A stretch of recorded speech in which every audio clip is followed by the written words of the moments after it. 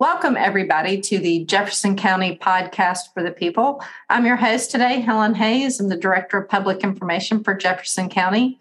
And with me today, I have Nathan Salter from our Community Workforce Development Group. Nathan has been the key person who is helping with the emergency rental assistance programs in Jefferson County. And I thought it would be a good time for us to kind of touch base on where that program is, how we can update that for the people. So, Nathan, let's just give an overview. Where are things with that emergency rental assistance program? Well, Helen, first, thank you for having me on again.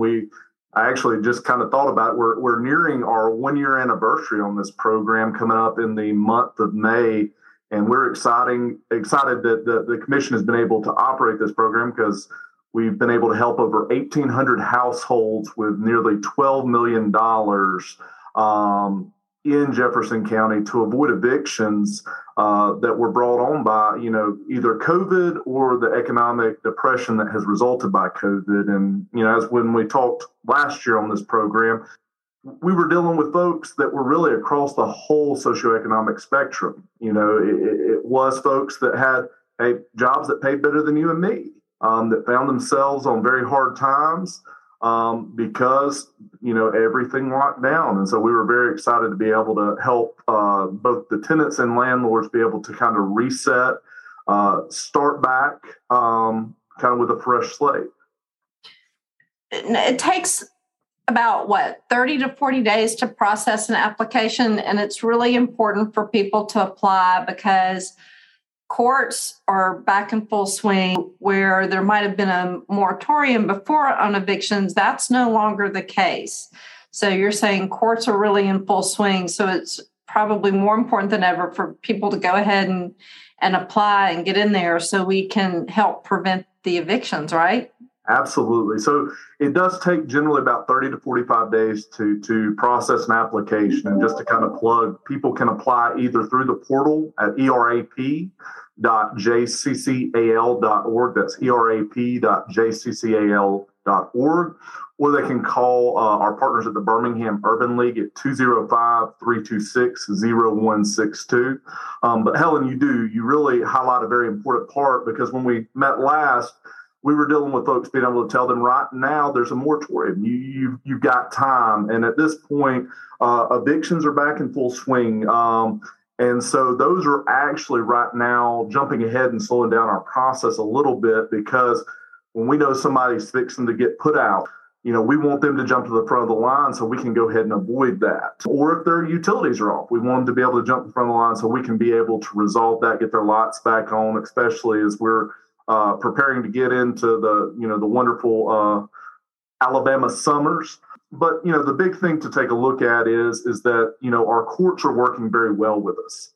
Judge Jackson, Grant, and Cook have made an incredible team with our ERAP team, in addition to a variety of our community partners with Birmingham Volunteer Lawyers, Legal Services of Alabama, some of our landlord attorneys, and then the Jefferson County Sheriff's Department, in ensuring access to this program. So if you get your 7-day notice now, you'll actually see at the bottom when you can respond back to a judgment against you that, hey, I've signed up for Jefferson County ERAP and I'm working with the Birmingham Urban League. And that way the judge can take that into consideration and be able to encourage the landlord to deal with any questions.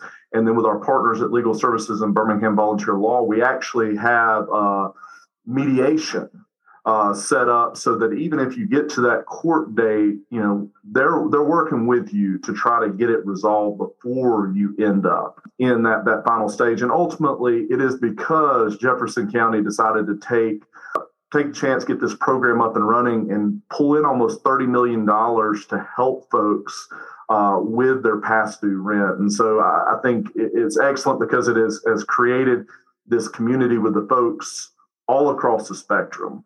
Working together, knowing that this is a huge problem and saying, how can we work together to keep folks in their homes?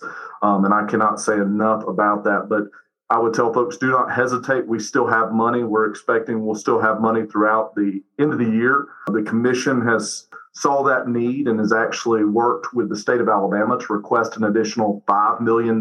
So that would bring our total allocation to $35 million right at, so that we can keep this program going for even longer, because we know we haven't even began to touch on the need here in the county. Wow, that's good to know. And again, these are for people that are in Jefferson County, just accept the city of Birmingham. So all the other cities in Jefferson County, just not the city of Birmingham, because they did get their own funds. Absolutely, absolutely. And the same thing we're doing as far as requesting allocation from the state, the city is doing the same, so that we can continue serving our citizens. And with that, just to kind of reiterate the particulars about being eligible, this is for our renters. So homeowners, this program's not for you. You do have to have had a financial situation during COVID that has resulted in you being unable to pay or being behind on your rent, your utilities. And that's something our case managers there at the Birmingham Urban League will work to help you understand and be able to work through how to document it. You just got to take the first step, put in the application, make the call, because otherwise we can't help. And at the end of the day with that, it's a lot bigger than just your rent and your core utilities. Most people, your water, your gas, your electric, but even deal in cases with trash pickup or sewer. But for our kids that have had to pivot, we're able to help with the home-based internet. Yeah. Not able to help with the wireless or your cell phone or landline, but as kids have pivoted home to do school, we've been able to help with that home-based internet so they can keep that going. That's fantastic. And let's peek a little bit into the future and talk about, there's going to be an emergency rental assistance program, kind of a phase 2. What does that look like in the big picture? Correct. So the county is keeping it easy for our citizens. So what we are doing is we are plugging in some additional funds into our existing avenues. So if you're going to that erap.jccal.org or calling the Birmingham Urban League at 205-326-0162, they're going to be able to take a look at your case. And maybe you weren't eligible for ERAP 1, which is very limited cases where we're not able to make that connection. ERAP 2 is a little more flexible. Also, for our folks, maybe we helped last year. We got you out of trouble. We were able to do the full 15 months of assistance. But, maybe, because COVID's still been around. Maybe you had another instance. Yeah. And you've gotten behind. Well, that ERAP 2 is going to be able to provide an additional 3 months of assistance where eligible for our folks. So really what it does, it gives us flexibility, because I think with ERAP 1, that was developed with the idea that COVID had just started and that hopefully it was going to be short term. ERAP 2, the feds developed with the idea this ran a lot longer than we were expecting, and there's very few people that have been remained unscathed from the COVID epidemic. And so that ERAP 2 is one that we're putting through our partners. We're not going to create 2 avenues to get to it. You just go to erap.jccal.org or call the Birmingham Urban League at 205-326-0162. And either of those avenues will get you with our ERAP 1 program, our ERAP 2 program. And those case managers will make sure you get to the one that is going to best fit the citizen and their needs. Well, Nathan, that's great news. And I know there's still a lot of people out there that do need that help. I want to thank you for taking the time to be with us today. We're going to put web address and the phone numbers all in the show notes for this podcast. We may have you back even one more time to talk about it as we go down this road. But thanks again for joining us.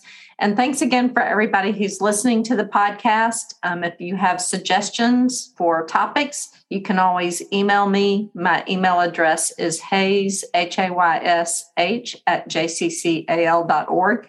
And we will see you next time on the Jefferson County Podcast for the People.